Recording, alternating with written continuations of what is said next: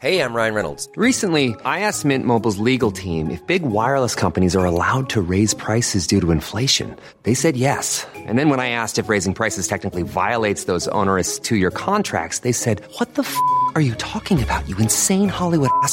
So to recap, we're cutting the price of Mint Unlimited from $30 a month to just $15 a month. Give it a try at mintmobile.com/switch. $45 up front for 3 months plus taxes and fees. Promo rate for new customers for limited time. Unlimited more than 40 gigabytes per month. Slows full terms at mintmobile.com. Hiring for your small business? If you're not looking for professionals on LinkedIn, you're looking in the wrong place. That's like looking for your car keys in a fish tank. LinkedIn helps you hire professionals you can't find anywhere else, even those who aren't actively searching for a new job but might be open to the perfect role. In a given month, over 70% of LinkedIn users don't even visit other leading job sites. So start looking in the right place. With LinkedIn, you can hire professionals like a professional. Post your free job on linkedin.com/achieve today.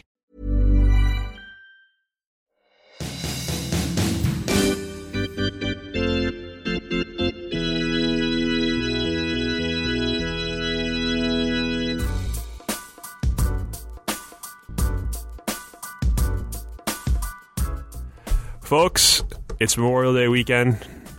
Is it Memorial Day weekend in Canada too, or do you guys do that like in August or something? We have our own holiday. We had it last week. Oh yeah, that's true. Yeah, because Chris, I was trying to get in touch with Chris on Monday, and he wasn't around, and he was like, "Sorry, it's a holiday up here," and I was like, "Oh, it's like basket weaving day or something, like whatever you people do up there." But I'm Dave Lozo of Vice Sports and many other highly reputable sports websites here in Brooklyn. It's Friday as opposed to Thursday. We held off for a day, and Sean is not on a holiday weekend, so he's just having a regular Friday. Yeah, absolutely. I'm up here in Ottawa, in Canada, where we once again will not have the Stanley Cup, and we're all miserable. So thanks for making fun of us for having to go to work on Monday. Just really love that salt. Too bad. What's it like? Is it just a ghost town? People just like wandering the streets with vacant looks on their faces right now? That's pretty much every day in Ottawa. So. Have you been outside today? Have you even seen anybody? You know what? I have. I saw one person who still had the car flags on. That's always sad. And you get like the one, because like, what's the etiquette there? Do you have to take them down right away, or do you have like the one more day to fly them proudly? So, I say the rule is you can't just take them down right away, because then it seems like you're not a real fan. You're not going to like stick with the team in the time now that they've lost. You got to like at least through the weekend. I think Monday, you don't want to go to work with those flags on your car on Monday. Yeah. I would say. I feel like that's a solemn Sunday night thing to take those things down. Do it under the cover of night. You just go outside in the driveway and just like maybe like have taps playing in the background. Exactly. Chris Kunitz. Why was it Chris Kunitz? Anybody but Chris Kunitz. Yeah, so that brings us to our big story. The reason why we held off an extra day so we could do this in a timely fashion. New NHL uniforms. Yeah, Adidas has decided that they're going to. No, that's not what we're going to do. I don't even really care about that. I think it's funny, but Penguins Senators Game 7, in my opinion, was the Game 7 we all deserved. We all earned it after suffering through the first 6 games of the series. We earned it after suffering through the horrendous Game 7 that was Penguins Capitals, and it was a really awesome game, unless you're a Senators fan. And it was super fun and exciting with a great ending, unless you're a Senators fan. And I at no point could I ever say during that game I was bored. The action was good. It was back and forth. Quick responses from Ottawa both times the Penguins scored. It was really, really, really, really good Game 7. Yeah, I mean, absolutely. That was a fantastic game, really from start to finish. But I mean, the first half of regulation, okay, it was all right. But once they goals started coming midway through, and then.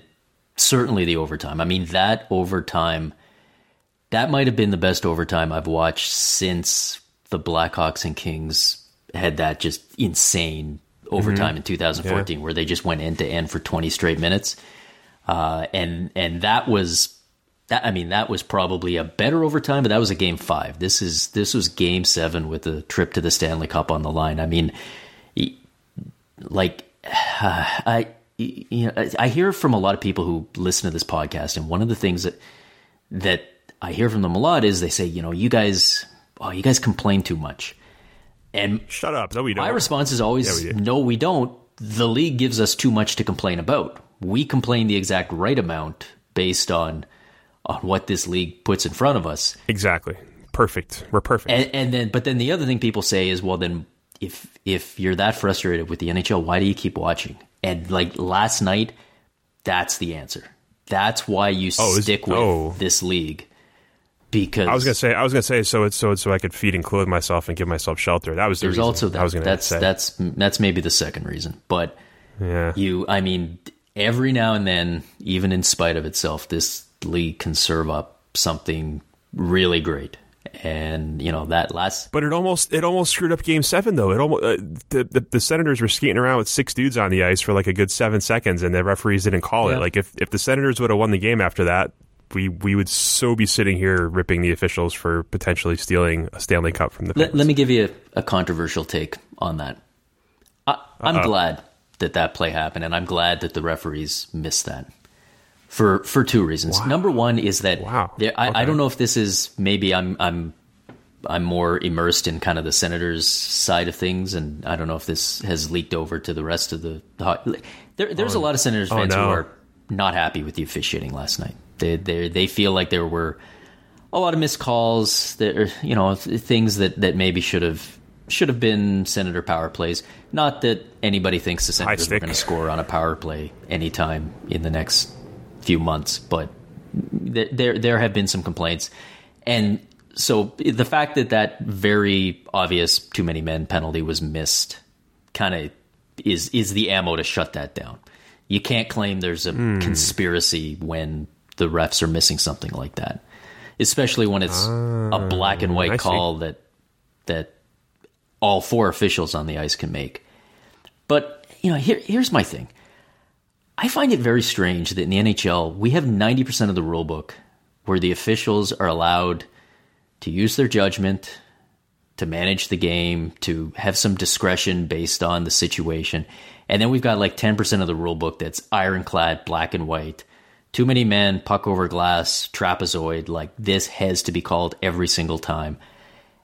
At the end of the day, that was a great overtime. I'm glad that we didn't see a power play in overtime because one team screwed up a line change for 5 seconds, didn't lead to a scoring chance, didn't take one away, didn't really impact anything. I'm glad that call got missed. I wouldn't want to have seen the Penguins win the game on a power play just because somebody got confused on a line change for a few seconds.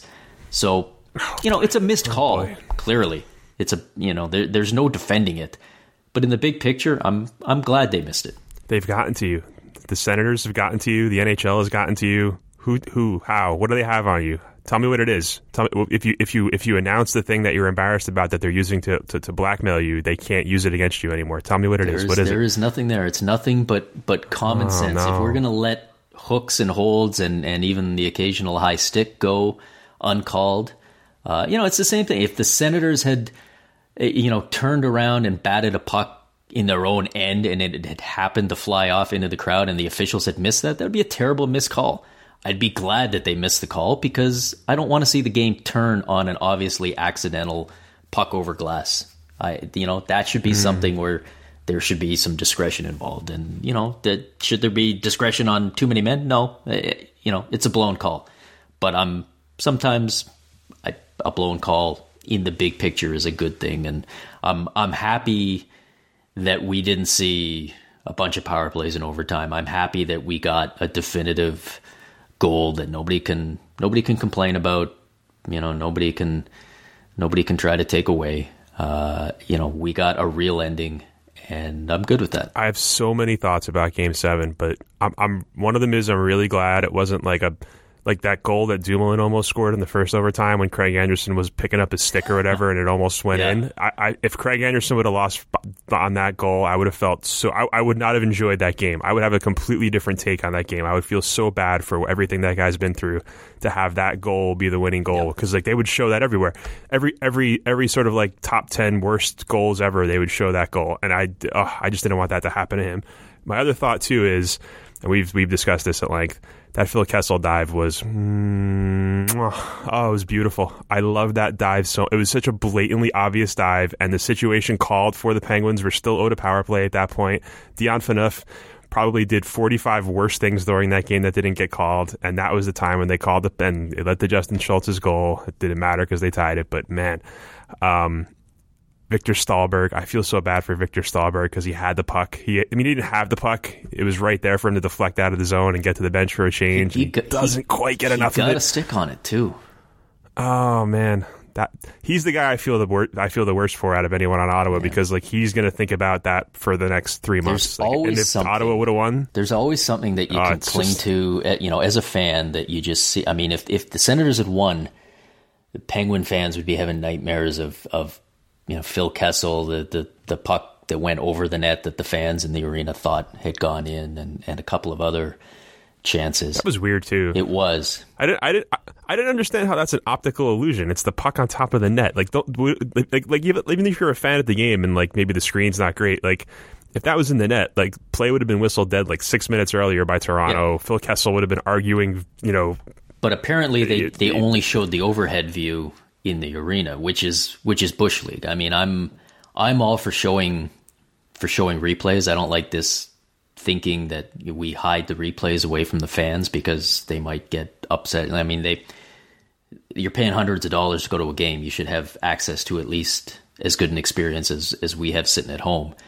But if you're going to show the replays, show the replay that makes it obvious that wasn't a goal. Don't show just the overhead and have everybody booing and throwing crap on the ice when you could end it in a second by just showing them that the puck. I mean, it wasn't a controversial play at all. It was just something that, depending on the one angle you saw. Now, what would have been controversial is if it had gone in, then we would have had a real interesting situation, because that goal might not have counted, because Kessel kind of he didn't really bat it in, but he kind of knocked it in with his arm, and that could have been.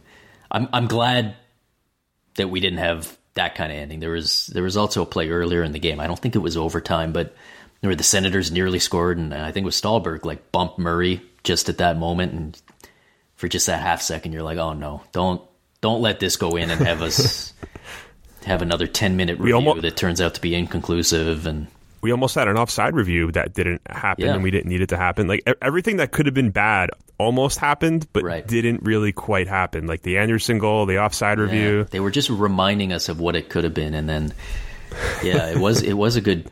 I mean, a good goal at the end. It was kind of a knuckleball. I'm still not sure if that hit Pajot on the way. I don't think it did. I think it just came off the blade funny, so like it was kind of wobbly and high. Didn't change direction much, but there's one view where it looks to me like it kind of ticks off his hip, and he seems to react that way.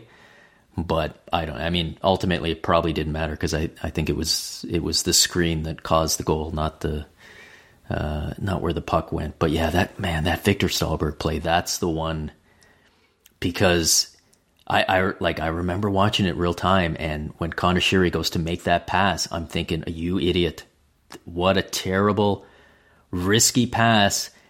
And not only I know does Victor Stahlberg have a chance to get that puck out of the zone, I mean, he could be gone. That could be a breakaway, and it's a breakaway for your fourth line winger. So we're not going to say that would have ended the game. But I mean, he not only did he get a stick, I mean, he got his stick too much on it. Like he actually pushed his stick too far and had it kind of glance off the heel, and it went from a terrible pass, a terrible decision to make that pass, and 5 seconds later, Conor Sheary's jumping around in a celebration pile. And I mean, that's hockey. Like it's the cliche to say something's a game of inches, but hockey's a game of a fraction of an inch sometimes, and that was it right there. And I'm sure Capitals fans feel like this podcast is a safe space at this point, because we're going to the Stanley Cup final. It's been a full round now since Caps Penguins. But if you ever wanted to just compare two teams in a Game 7 when things go bad and how they react to it, and you want to say, Caps don't choke, they don't just give up, they don't tighten up in situations. Senators came back after a back-breaking goal to make it 1-0 20 seconds later. Then in the third period, like 7 minutes, 8 minutes to go, they come back again 3 minutes later and tie it. They don't stop. Like, I like if you're the Capitals, like that game should be the evidence you need to just light your team on fire, burn it to the ground, and start over, because your team is never going to do what the Senators did. Yeah, they lost, sure, but if you just had the Senators' backbone and you could just instill it inside the Capitals' talent, the Capitals would still be playing right now. They'd be 4 wins away from winning the Stanley Cup, I think. But it was just such a great game for like everything. Like the Senators didn't score first. The Senators scored first. We're sitting here crying about 7 terrible games and probably having to watch Ottawa play Nashville for 6 or 7 more games. There was never a long stretch where any one team was really dominating. Like the overtime, I think Ottawa had 2 shots in the first overtime. I think that might be right, but it didn't feel like it. It didn't feel like they were getting overmatched. Yeah, once the initial fog wears off, I don't think there's going to be a lot of second guessing in Ottawa, because I mean the team they went further than anyone thought, and they came so much closer. But I do wonder if there's not going to be a little bit of people wondering, like, just if this team had just pushed a little more, sat back a little less, because it just felt like for a lot of the playoffs, and last night was just the perfect example, like it felt like the Senators were happy to play in a tie, not be too aggressive, not really push, and then as soon as their back were against the wall and they had to push back, they just seemed like they were capable of overwhelming the Penguins, but they didn't seem to want to play like that until they had to. And the two leads for Pittsburgh and lasted about a total of 3 minutes combined. There's I guess you kind of maybe wonder, if you're a Senators fan, like if we had just gone out in overtime and said, like, let's just go. Let's just, I know you're talking the Pittsburgh Penguins. They got 2 of the best players in the world.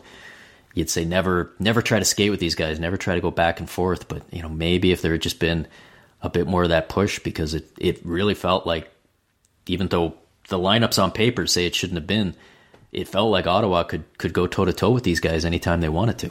The whole Matt Murray thing kind of worked out pretty well for the Penguins too. Like, just everything was just the way it should have been. Like, I get why Ottawa wouldn't be like, hey, let's just step on the gas for the first 5 minutes of overtime and see what happens, because they feel like they could win playing their style. They're basically saying, like, we're going to dance with the style we brought here. Is that a metaphor? That's not a metaphor, is it? No, but like something like that. Yeah, like I get why, because they don't feel like they're outmatched. They're just going to say, well, we'll just keep playing our style. Once Brian Rust coughs the puck up at his own blue line, we'll go the other way and score. But yeah, I just think, like, to me, like, if the Senators played that game or that series any other way, it doesn't go 7 games in double overtime. It goes 5, and we're laughing about how great it's going to be to watch the Penguins play the Predators, but both teams super rested. It's weird. Like, I think as time goes forward, people are going to remember this whole series being better than it was. They're going to be like, wow, 7-0 and all these comebacks and 1-goal games and double overtime. But use this podcast as a time capsule. The first 6 games ate the smelliest ass you could ever eat for fucking 2 weeks. It was boring ass, gross, disgusting, shitty hockey. Game 7 was magnificent. It was a masterpiece. It's just everything else, 7 games of entertainment crammed into one. Yeah, you're right. And I've already heard from people like, hey, do you want to take back what you said about the Senators being boring? No, but that game was fantastic. And you know what? If people years from now remember that game and nothing else about the series, then good for them. That's evolution working properly, because that's your brain. Your brain should want to forget everything that came before and just focus on that, because that was one of those games where you take any football fan, baseball, basketball, put that in front of them and say, this is what the NHL can be, and and they'll be hooked. And then show them what the NHL usually is, and they'll be unhooked, and you'll never see them again. But that was for one game at least, man. That was fantastic. I also just want to point out that we've called the Senators boring for 2 weeks during the series, and they only showed up to say they weren't boring 2 times out of 7 games. Sure. That means you were boring the other 5 in your own minds, for the people that are defending the non-boringness of the Senators. You can't be boring 5 times out of 7 games. It's not. I can't think of like an equivalent. I was trying to think of this when I was writing last night, of like something that was just terrible, and then the last part of it was awesome, like a TV show or a movie where you just kind of like fought through the whole thing and you were like, ugh. Then the ending was fantastic. I mean, you'd never find it for a TV show, because if this series had been a TV show, it would have been canceled after 3 games. Like there's no way it would have stuck around. But that was worth. I mean, if you sat through and watched that whole series, and you deserve to get a reward at the end, and you certainly did. I'm very curious to see where the Senators go from here, because I had kind of half jokingly, but only half jokingly, said a little while ago that the Senators were about to become the first team to ever win the Stanley Cup, and then have most of the hockey world pick them to miss the playoffs the next year. And I feel like it's going to be interesting to see where they wind up, where the expectations are. Like, typically something like this, you'd say, okay, this is the start of something.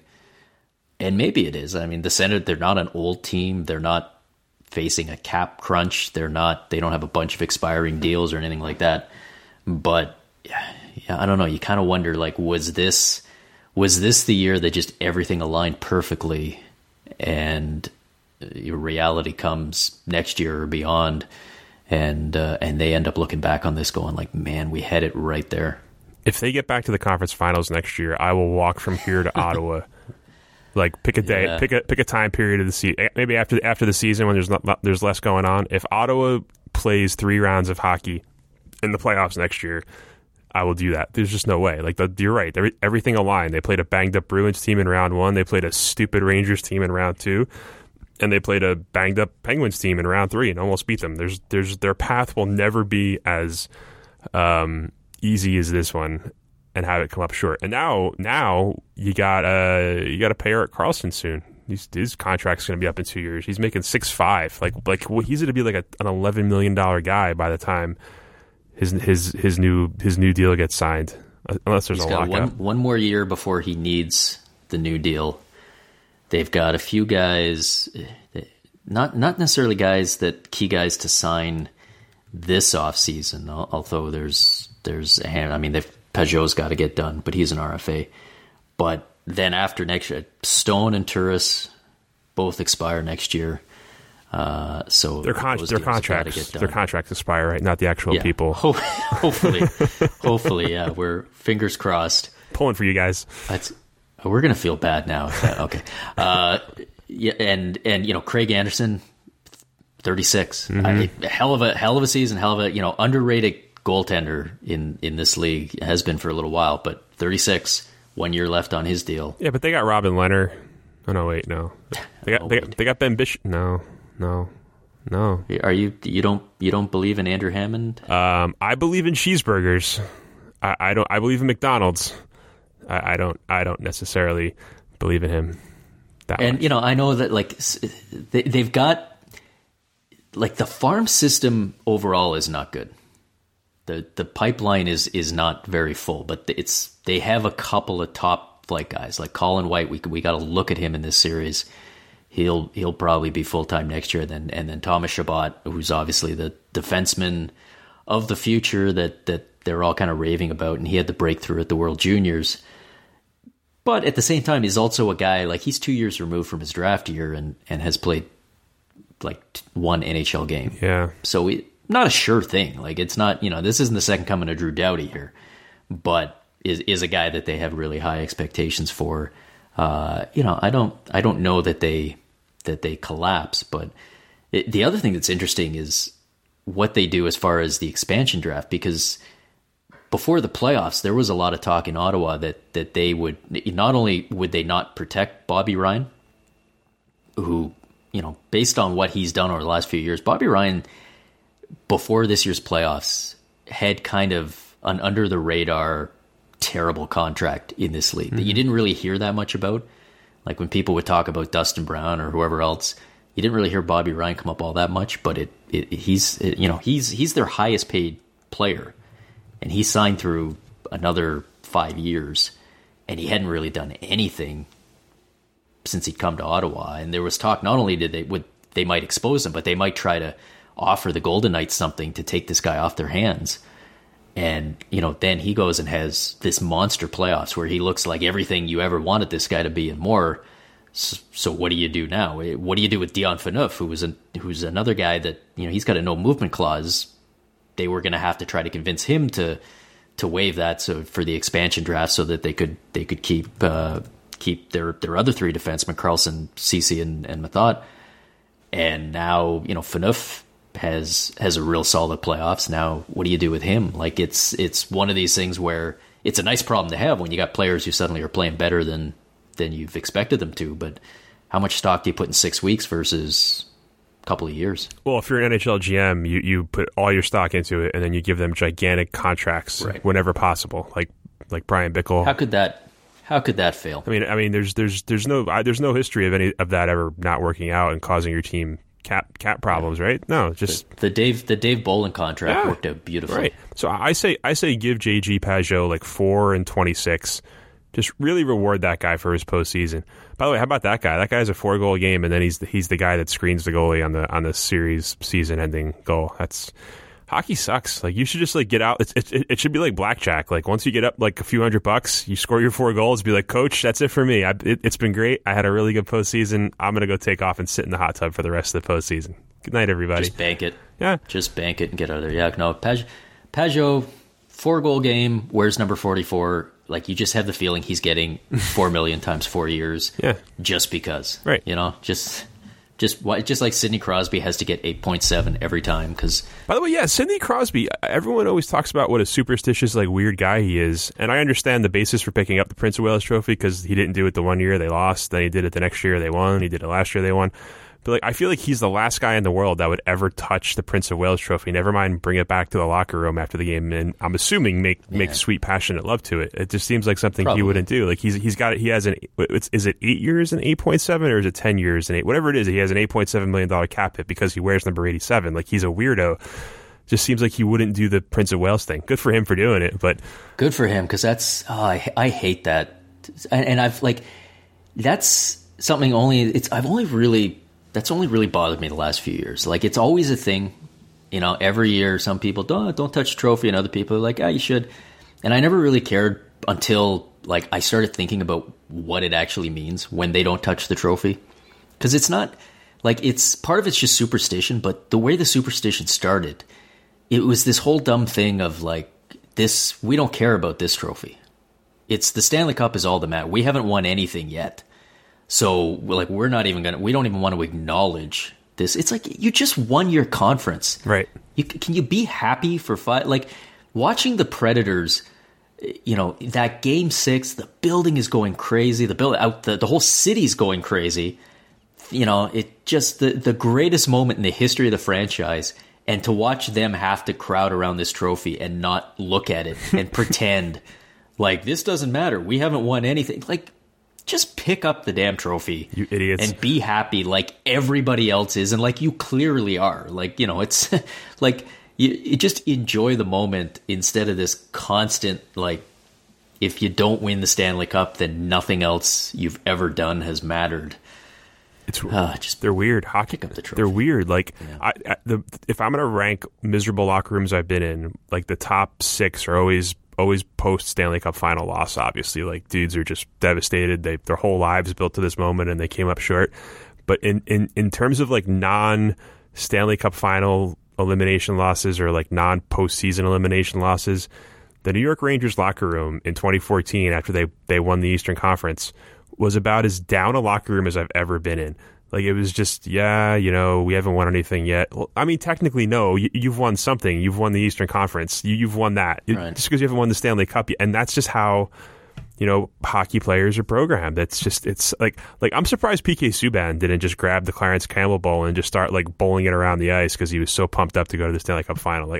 He to me would be the guy that would be screw all you people. I'm going to start running around with the trophy. And Crosby would be nah. But he knew that if he even looked at that thing, he would have gotten killed for it. So it just we haven't won anything. Really? You haven't won anything because you got your injured players are limping their way across the ice to come take a photo with you. It seems like you might have won something. do you want to maybe just put your hand on the trophy and like if hockey players been on the Price is Right and like they get off contestants row with the good bid and like Drew's like congratulations, hockey players like, well, you know, we haven't won anything yet, the ultimate goal here is to win the Showcase Showdown, then they would get on stage and win the car and be like, you won a car. Well, we really didn't win anything yet, you know, we won a car, we won the watch there in contestants row. We're just focused on the ultimate prize here, and we don't really want to get, you know, too pumped up or look too far ahead. And then they lose a Showcase Showdown, and it's like, yeah, you know what? You know, I thought we had the better showcase. I thought we had the stronger bid, but just didn't turn out that way for us this year. We didn't have a lot of showcase luck. Why? And then the rest of us would write about how they need to learn how to win showcases and find a way. And no, it's just like, I mean, the NHL, like, I don't know. One team wins.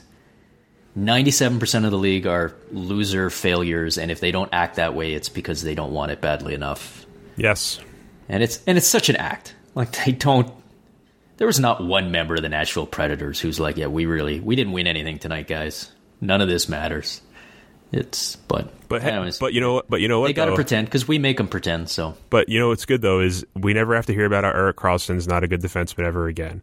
We never have to hear about how you can't win with PK Subban. Even if they lose to the Penguins, that's out the window. 1 year out of Montreal, he's gone farther in the playoffs than he's ever gone before. Yep. My condolences to Erik Karlsson for missing out on the Conn Smythe, but congratulations in advance to him for winning the Norris Trophy next year. Yes, because great work, buddy.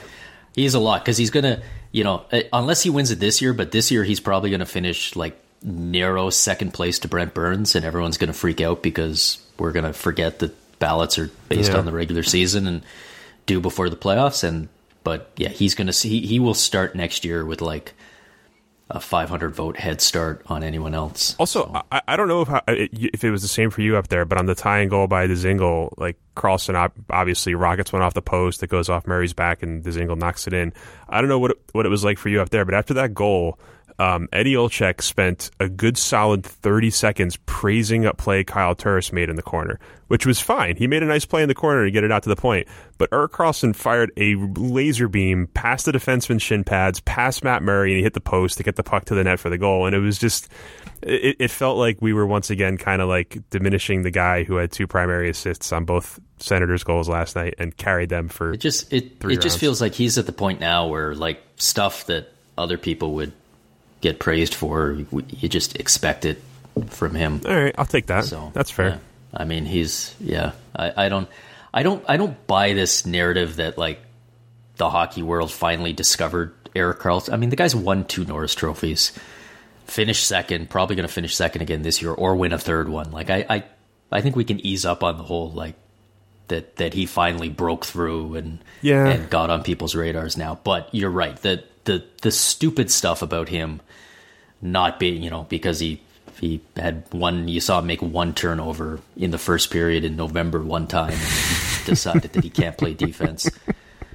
That's gone. I think that at the very least, you know, the people who needed to be dragged kicking and screaming into enjoying the Erik Karlsson experience are going to be there finally. Thank God. And speaking of dragging and kicking, we're finally at the Stanley Cup final, Sean. We're here. Yes. You get a weekend off to kind of relax. Well, not quite. We got to have a few days off to get ready for the even more days off. Yeah. I feel like the NHL, like I feel like the NHL listens to this podcast, and anytime they hear us say anything good, like they just immediately make a note. Like I feel like a 2 weeks ago, Gary Bettman was, you know, sitting there in his office with his headphones on, enjoying his weekly dose of biscuits, and he heard us talk about how great the conference final schedule was, how it just went back and forth, bang, bang, bang, no time off, no gaps, and he just made a note like, make Stanley Cup final take as long as possible. No, but that's fair. 3-day gaps for no reason. No, that's fair because you have to prepare for a potential Anaheim-Pittsburgh flight, so you can't just have them play every other day, so I get that part of it.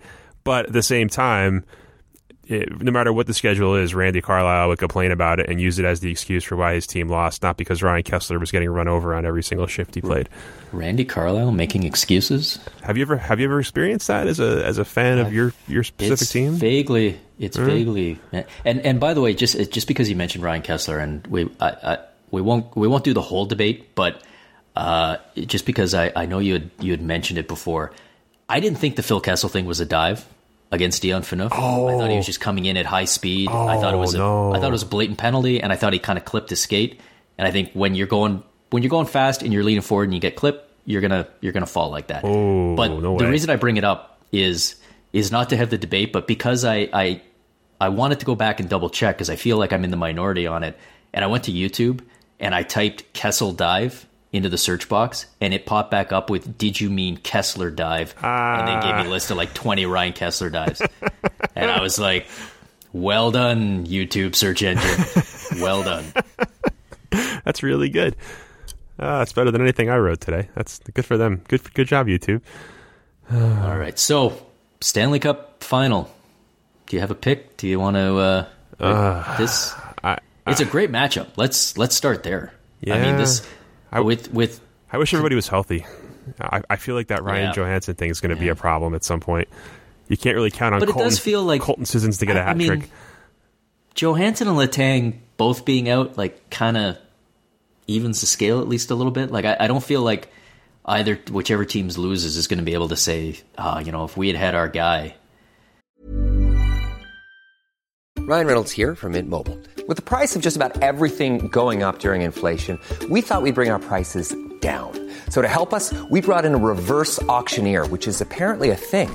Mint Mobile Unlimited Premium Wireless. How to get 30, 30, bit to get 30, bit to get 20, 20, 20, bit to get 20, 20, bit to get 15, 15, 15, 15, just $15 a month? Sold! Give it a try at mintmobile.com/switch. $45 up front for 3 months plus taxes and fees. Promo rate for new customers for limited time. Unlimited more than 40 gigabytes per month. Slows full terms at mintmobile.com. Because, the other team, they're kind of equally important players. But the Penguins haven't had their guy for the entire playoffs, and they just lost Johansson. Like, I don't know. And seeing him go against Crosby would have been great. It would have been really good. Fantastic. Like, I just wonder, basically, what it's going to come down to is what's more important, not having your number one center or not having your number one defenseman, or not having a bunch of forwards and not having a bunch of defensemen. I feel like... Well, that's the thing with the Penguins, right? Like, we've spent the last decade being told that you can't win the Stanley Cup without that Norris Trophy guy as your number one. And now, they don't forget Norris Trophy. Like, they don't have a top pairing guy. And here they are 3 rounds later, and they're somehow still in this. Oli Mata's gotten better as the playoffs have gone on. Doolin's gotten better. Trevor Daley's fine. Justin Schultz, obviously, when he's healthy, can be that Chris Letang, diet version on the power play. He'll get 3 days of rest before game 1.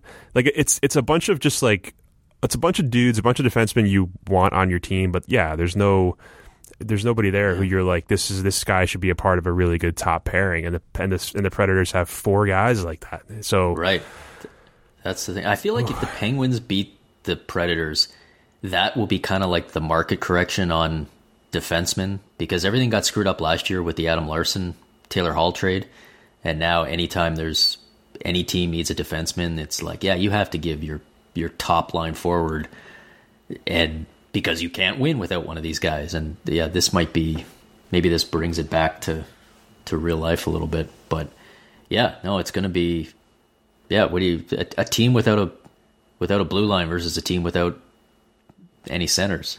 Right, but like it's probably going to be a situation where, like last year, where they had Bonino, Kessel, and Hagelin on the third line, where you're going to run out Malkin and Crosby against the Preds top 4, and then that Kessel line is going to get some of those sweet matchups against Matt Irwin or whoever they're going to have on their bottom pairing. If Kessel has... By the way, how about that chance Kessel had in overtime last night where he just kind of shot the puck 9 feet wide on like a partial breakaway? When that happened, I was like, ooh, Penguins aren't going to win this game. What was that, Phil? Like, he kind of lost his balance there, I guess, a little, but that was weird. But yeah, it's going to be your typical playoff series where one team's going to get a bunch, like the Predators in the conference finals got a bunch of Goaltender depth guys when players were hurt.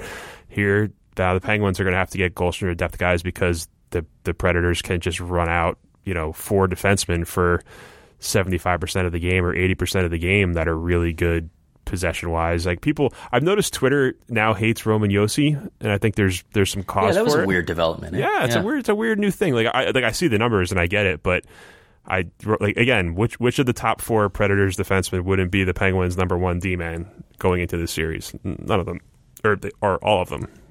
However I phrase that to say that the Predators have really good defensemen is what I'm saying. Yeah.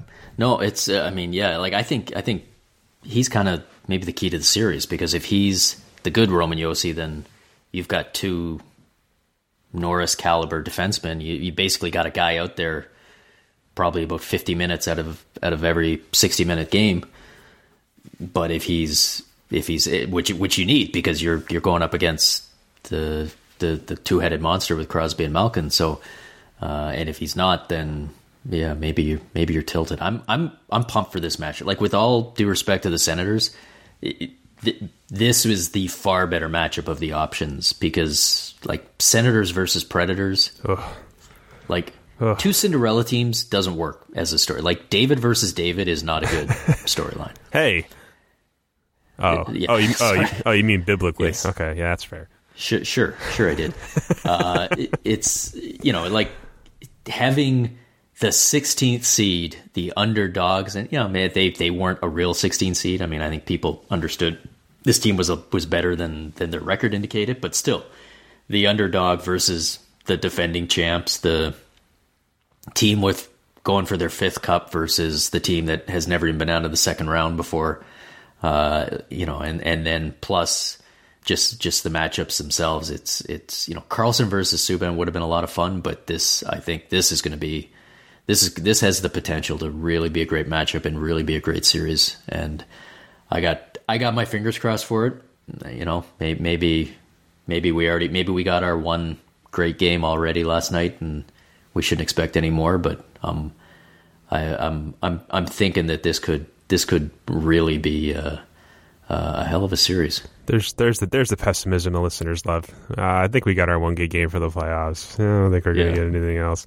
Like, I want the Predators to win, but I think Pittsburgh is going to win. I think when you look at the deficiencies, like the back end for the Penguins is not as bad as now the depth for the forwards for the Predators. But I mean, I'm thinking like right now, like if the Predators win the series, Pekka Rinne is probably going to get the Conn Smythe. If the Penguins win, it probably should be Malkin, but we got to force trophies on Sidney Crosby because he doesn't have enough apparently. So if he's even moderately decent during the Cup final, I think he'll be good, or he'll win the Conn Smythe. But I just, man, like I just wonder if the Predators are going to be able to score enough to. I think it's going to go 6 games minimum, but I just don't know if they have enough offense to win a 4th game. Hope they do. Because as somebody who lives in the joke market, I got a lot of good PK Subban Montreal Canadian material that's really ready to go if the Predators win the Stanley Cup. I'm set up there, so I'm a little biased. I gotta like.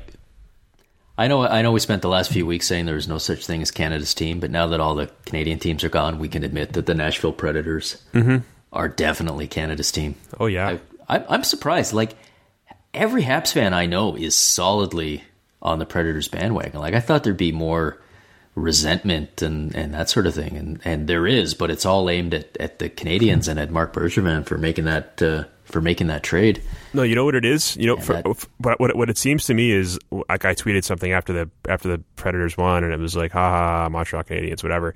And the only responses that I got that were like negative were, oh, you know what? Maybe if you watch the Canadians, you would know that Shea Weber was just as good as PK Subban this year, and that's not why the Canadians lost or the Predators won. Like, people are still kind of deluding themselves into thinking that Shea Weber and PK Subban are the same. Like, they show their stats from the year, and Weber has more goals and points, but he played more games. And some other guy was like, well, because they traded him, they could sign Radulov because Radulov wanted to play with Weber.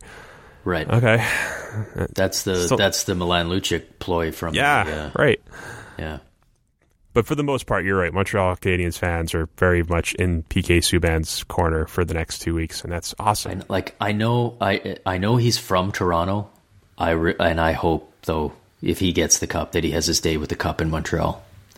he's going to bring it there for sure. He's it wouldn't even be a jerk move, right? No. Like, I mean, you take it to the kids' hospital. Perfect. I mean, that would be, that would be something else. So, I don't know. I'm picking the Predators. I don't feel awesome about it, but I feel like I just feel like it's all kind of fallen into place for them. Man, losing Johansson hurts so much. So bad. It's one thing to get through with that was impressive that they, without him or Fisher, that they managed to get through 2 games, but 2 games against the Ducks is not 4 or 5, 6 or 7 against the Penguins. Shooting on Jonathan Bernier for one of them too. Exactly. Yeah. Exactly. So it's, but I still, I'm picking the Predators. That might be my heart, maybe a little bit more than my brain, but I've taken the Predators in 6. I'm also a little skeptical about Pekka Rinne. I feel like he wasn't that great in the 3rd round. Maybe that's because he's super streaky.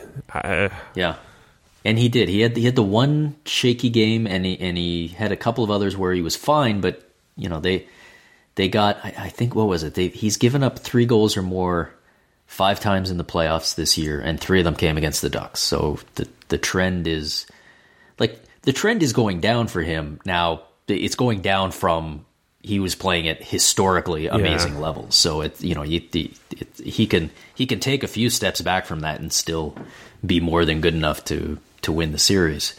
But at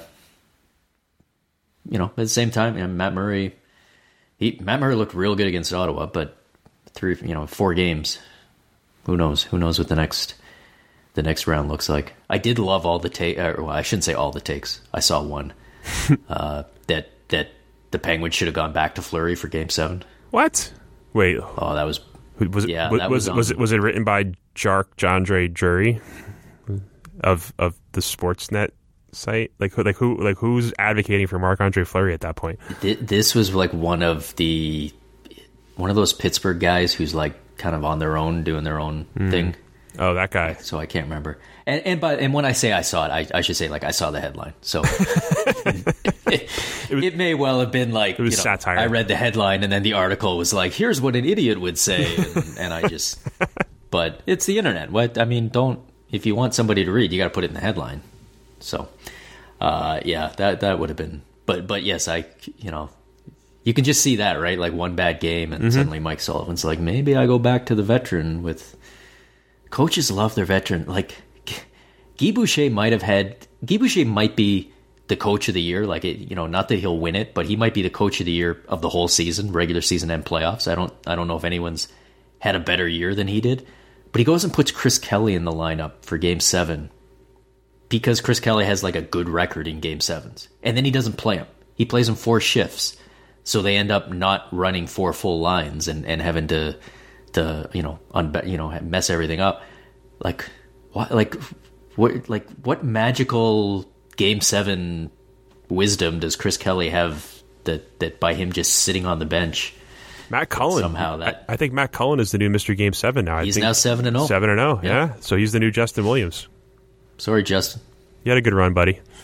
Loser. All right, you want to do some mailbag questions, and then we can begin me and Tim, we can begin our Memorial Day weekends while you do your Canadian stuff. Yeah, I got to go around the neighborhood stealing car flags.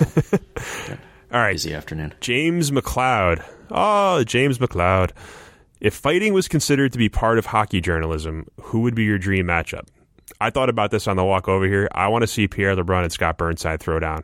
I feel like there's a lot of built-up tension there, a lot of animosity, because they're kind of like an old married couple because they travel together all the time, and they for 2 months out of the year. Like, there's probably some stuff below the surface there where if just something gets triggered the right way, you'd get like a really good 4-round UFC fight. That's where I'm going. First of all, I noticed like in the replies, in the questions, there was a lot of like hockey journalism fighting related questions. Yeah, I guess the. So Burnside versus LeBrun. See, the thing is, like, that couldn't just happen though. Like, one of them would have to turn on the other. Yeah. Like, which one's going to be the one who like super kicks the other one through a plate glass window? and starts the whole thing. It would have to involve like one of them like stealing their like Marriott points or something, and then like it would happen in like the lobby of like a Marriott in like Nashville. It would be great. It would, or either that, or like Burnside messes with Pierre's jukebox. Like he skips ahead and like hands him a 20 and like, go ahead, Pierre. And then like when Pierre's got his back turned, he just waffles him over the head with his man purse and just takes him right out. All right. That's a good one. I'm all, yeah, these are all body slam questions. Who would you body slam if you could? What's the best body slam for the, here's one from Julian Brown. Best and worst finals of the Cap era for entertainment value. I know my worst. Ottawa, Anaheim. Yeah, I think that's my worst. The best. Carolina, Edmonton was so long ago, but like you forget about all the twists and turns in that series with goalies getting hurt, and yeah, that was pretty good. That was a good one. I mean, I still feel like I don't know the series as a whole, but the 2009 Penguins Red Wings. Like I always find it strange, like what moments seem to stick and which ones don't. Like I feel like the Penguins winning the Stanley Cup, Game 7, 1-goal lead, and with 5 seconds left, the puck finds its way to a first ballot Hall of Famer in Nicholas Lidstrom, and Marc-Andre Fleury dives across the crease and robs him, and they win the Stanley Cup on that play. Like, to me, that should be up there with the Bobby Orr goal, and yet it just feels like people are like, oh, that was cool, and they kind of forgot about it. Like, that was... And that's also a series that holds up really well, as you know, like you'll look like there's some series that are good at the time, and then you look back and you're like, that team kind of fell apart in this. Like that one holds up really well, being the rematch and everything else. So, you know, I don't know. I'm gonna go Boston. I'm gonna go Boston, Vancouver. You had 2 overtime games to start the series. You had a couple of like, I'll say borderline murders during the series. You had the finger biting. You had the weird games in Boston that were just utter blowouts, which were fun. Like a good blowout where the home crowd's going nuts is pretty fun. And you had Game 7. Game 7 was kind of a letdown, I guess, because it was it was like Caps Penguins. The second Bergeron scored, you knew it was over. But that series 6 and was good. 7 were both kind of a letdown. That was kind of like the opposite of the Sens Penguins series. Like it kind of got slightly worse as it went. So yeah, I don't know. Even the Rangers Kings was. Like, it was only 5 games, but that I really enjoyed that series. But, I'm going Penguins, Red Wings. Okay. Modest Fiasco. Number 2. Modest Fiasco wants to know, what's the best kind of meat? That's it? That's the whole question? That's the whole question. What's the best kind of meat? 48 minutes ago. Bacon. Ooh, that's a good answer. See, I was just going to say steak, like any steak, but maybe bacon's the right... Bacon, here's the thing with bacon. If my bacon's crispy... Man, you can bathe me in that stuff. It's great, but when it's that soggy, greasy, uncooked breakfast buffet bacon, I want no part of it. And here I'll go you one further, because this is my controversial bacon take. Bacon, on its own, period. Top 3 food out there. Bacon on, around, with anything else, terrible. Bacon on pizza is awful. Bacon wrapped around a steak is other than, maybe on a burger. You can pull it off there. Bacon wrapped something, no, awful. Because that's what you get. You get like the kind of slimy, sort of uncooked version.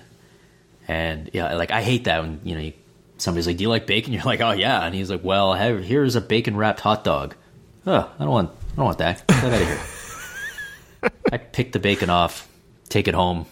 Throw it back in the oven and turn it into breakfast. That's a weird question. I don't know what that means. Considering we just answered what's the best kind of meat and which 2 journalists should fight, I don't even want to know what question was too weird to make it through the filter. There's one question that I want everyone who listens to go find. It's from Antonio Losada, who goes by Chapulana, Chapulana on Twitter. I'm not going to read the question here because I know what he did to screw up the question, but I want everyone to go read that question and see what he wrote, including you. You're CC'd on it, so you probably saw it, and just see what he did to ask that question. Because if we did that question... Is this... I think I already cleared my my queue here, but was this did he leave a word out? Yes, he did. Yeah, I did see that. Involving Anaheim and Washington. Yeah, that's yeah, exactly. That's the one. Yeah. And to answer the question, no, I don't think they should do that. I mean, I don't think the Ducks deserve that. I don't think they earned it. They did not earn that. They definitely did not earn that. Do one more question and get the hell out of here. No. Yeah, I should probably screen these before I actually get to these. Okay. Kelly Toomey, who is Kelly Toomey on Twitter. If you had to eat your birth weight in food every year on your birthday, what food would you eat? See, you and I we're gonna argue about this. You're gonna say poutine, aren't you? I'm not gonna say poutine. Oh, Poutine okay. that'd be all right. No, chicken wings. Oh, awesome food, Sean. They're not fantastic food. Why not just get like a better form of chicken that's not the wing and just eat that? Yeah, because if I want chicken, I'll order chicken. This is why I hate when you go into a restaurant and they're like, "We've got the biggest wings in town." I'd order chicken if I want chicken. When I order wings, I want fried skin and bright orange sauce with like just a little tiny bit of chicken just to hold it all together. Perfect. Reading the history of how chicken wings used to be garbage that like places threw away because nobody wanted them until somebody found a way to market them to people. It makes all the sense in the world, because every time I've eaten a chicken wing, I'm always like, why don't I just not get like a chicken sandwich? Why don't I just get like a big old plate of chicken off the bone, like breast meat? It's because you're approaching it wrong. You're approaching it as if you're ordering chicken. You're not ordering chicken. You're ordering wings. It's a totally separate type of food. Maybe in Canada it's better. I don't know. But my answer is boring and obvious. It's pizza. I would eat pizza would be the other one. I would eat 7 pounds and 11 ounces of pizza every year on my birthday. So I believe that's it. I have no idea how long we went for because we started at a different time, and usually in my mind I can just look at my clock and see it's 2:00 and know how long we've gone for. I think we've probably gone for too long. Anything else you want to throw out there? Anything we feel like we missed? I think we got it. There's other stuff happening in the NHL, but it can all take a backseat for a little while at least, and we'll be back. I guess we'll be back next week's after 2 games of the Stanley Cup Final. Yeah, well, we can and we'll do the obituary for the Predators or something. We'll write them off, and then they'll come back. We'll give everyone something to listen to during the 6 days off that the NHL has plugged in to make sure that there's absolutely no momentum in their showcase event. I will say I don't think Kyle Dubas goes to Colorado. I don't understand why we're redesigning uniforms that nobody really had any complaints about, and I don't really have a feeling about outdoor games played at military academies, one way or the other. Whatever, it's an outdoor game. Military people can go. Good for them. And I'll just add that I don't think it's all that bad that the Ottawa Senators only sold 99% of their tickets, but they should probably tell their owner not to send crazy letters to the editor on the day of a Game 7. Yeah, that's good advice. All right. On that note, we're going to say goodbye. You give us the 5 stars. Give us the beautiful ratings. Pump our tires. We're running out of real estate here. We're almost done. Season's almost over. And I guess thanks for reading, and we'll see you next week.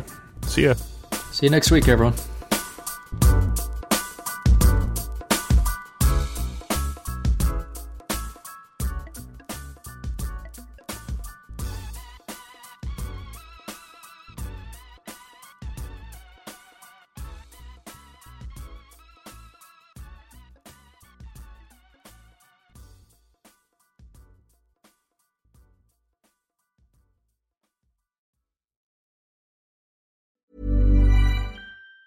Even on a budget, quality is non-negotiable. That's why Quince is the place to score high-end essentials at 50 to 80% less than similar brands. Get your hands on buttery soft cashmere sweaters from just $60, Italian leather jackets, and so much more.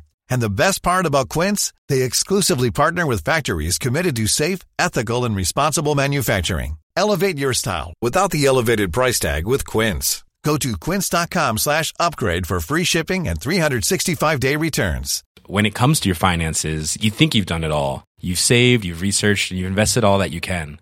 Now it's time to take those investments to the next level by using the brand behind every great investor, Yahoo Finance. As America's #1 finance destination, Yahoo Finance has everything you need, whether you're a seasoned trader or just dipping your toes into the market. Join the millions of investors who trust Yahoo Finance to guide them on their financial journey. For comprehensive financial news and analysis, visit yahoofinance.com, the #1 financial destination, yahoofinance.com.